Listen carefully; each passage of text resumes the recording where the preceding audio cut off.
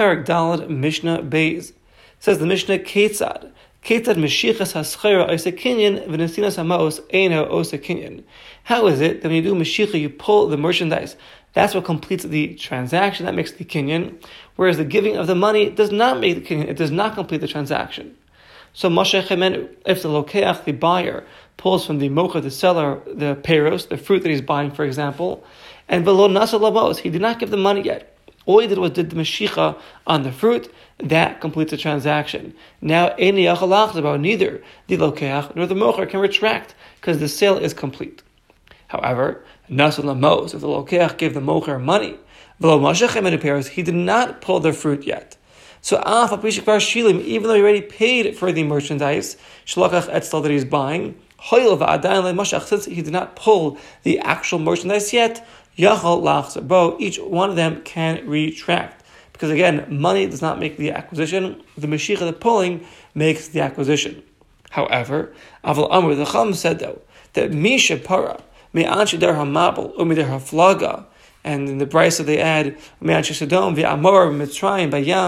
meaning the one that punished the men of the generation of the Mabul, the men of the generation of the Derhaflaga by building the Tower of Bavel, the men from Sodom and Amorah and Mitzrayim, the one that punished all these people, meaning Hashem, the same Hashem who he's going to come and collect retribution from a person who does not keep his word. The Gemara explains that Bezdin, they say this to the one Lamisha Choser, to the one that's retracting. And afterwards, the seller will return to the buyer, the Lokech Asamos, return the money. Meaning one who only gave money and did not do a meshicha, did not do an act of an actual kinyan of pulling the merchandise. So technically the transaction is not complete. He could retract. However, if he does retract, he's not keeping his word, and therefore this quote-unquote curse is what we say to him. Bezdin tells him that, whoever's retracting here, this is what's going to happen to you. And then afterwards, the seller returns the money to the buyer. Rabbi Shimon whoever is holding the money, Yado al Yona, he has the upper hand. Rabbi Shimon is arguing on the Tanakama, because Rabbi Shimon holds if the buyer gave the money, but he did not pull the fruit yet, so the mocher, the seller, he has the money now, he can retract, but the lokeach, the buyer, he cannot retract because he's no longer holding the money. But the halacha does not follow like Reb Shimon. And Mishnah Gimel. So Mishnah Gimel, from here till the end of the parak, we'll be discussing the principles of Ona. Ona is overcharging. And it says in the Torah, when a person is doing a transaction, does not do Ona, do not overcharge your brother. So it's forbidden for a seller, or for a buyer, to overcharge his friend. And there are three categories that the Chacham said in Ona. The first category is a shir shechayv l'hachzir, the amount that one's obligated to return because there was an overcharge. The second shir is she'ein chayv l'hachzir, one does not have to return it because people are giving mochel, they don't really care about it.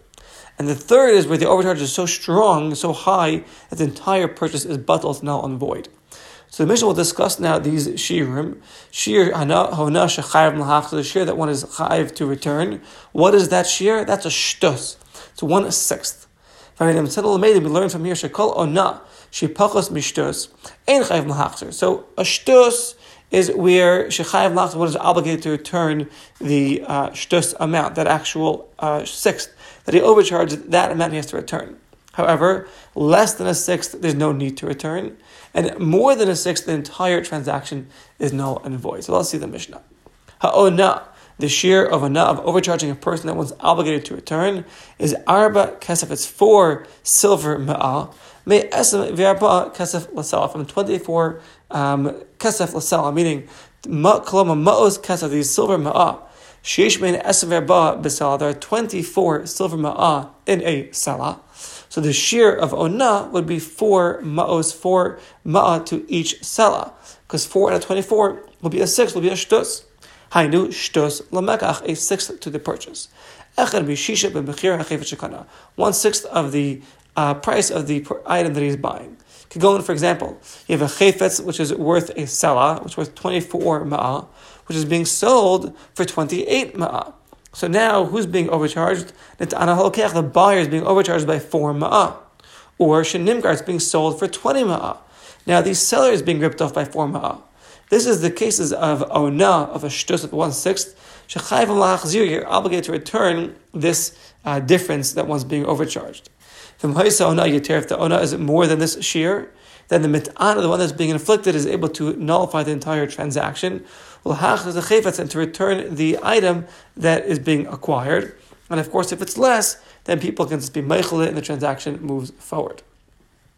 So now, until when can one return? Meaning, until when could the one that's being overcharged come and claim the ona back, or to nullify the entire transaction, depending on how much the ona was? And we discussed the cases of Moisar to teach us so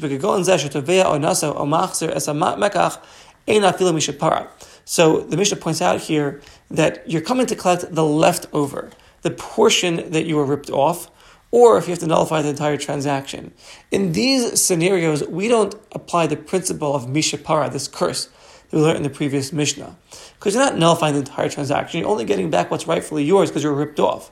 So when you're coming to collect your ona, or nullify the entire transaction if the ona is too high, there's no curse of mishapara. Mishapara is a normal case, where one's not keeping his word, we apply the principle of mishapara. But over here, where you're just coming to retain that which is rightfully yours, we don't see this curse of mishapara. Okay, so until when can you go in and be machzir, either nullify the transaction or get back what you overcharged?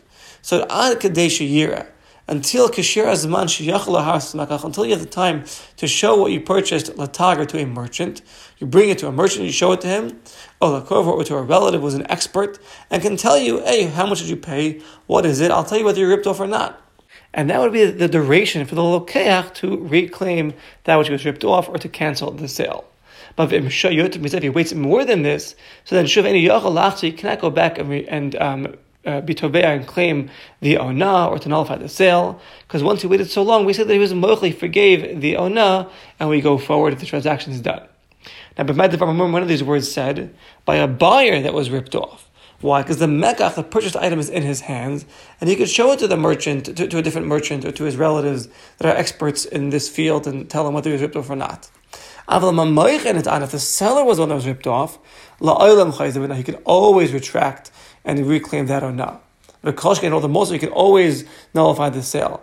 If he doesn't have the purchased item in his hand, to show it to another merchant or to a relative and find out whether he sold it for the right price or not. If he doesn't know the value, what he sold, until he sees until he sees the same item being sold like that in the marketplace. And therefore, if the mekach is something, it doesn't really change in its actual structure. So then, he can't retract. He can only retract up until the time that he has to ask the price in the marketplace. If he's notified that this item came into the seller's hands, right? So then, shuv makira, he recognizes it. He'll know whether he made a mistake or not. So after that time, if he sees that he made a mistake and he wasn't toveh, after that time, he cannot retract, he cannot claim the ona back, nor nullify the sale, because then again, we'll assume in Estal that he was meichel if this time elapsed. The Mishnah says further, higher Reb Tarfon belud, Reb Tarfon paskind in Lud, that ona, the share of ona, the one's obligated to return, is shmona kesef l'sala.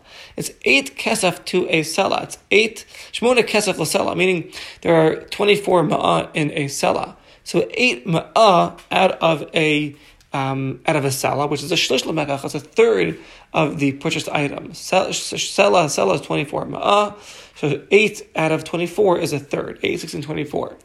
The samchut tagri lud, and the merchants in Lud were very, very happy.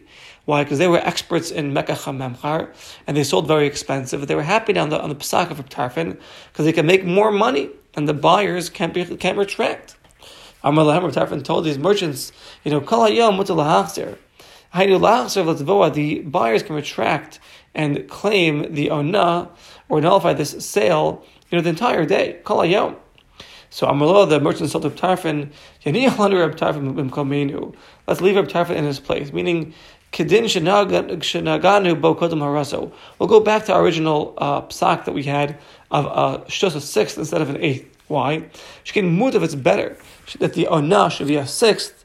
V'shelo shir azman, the duration of time for the buyer to retract shouldn't be as long. Ela akadish year, only up until he shows it to another merchant, or a relative, and finds out what his price is, rather than having the whole day available. It's worth it for us to just work with a shtus and have a smaller time frame for the buyer to see whether he's ripped off or not, than to work with an eighth and have a larger time. They went back to the Psak of the Chamim to go by Onah being a shtus of the Mekach.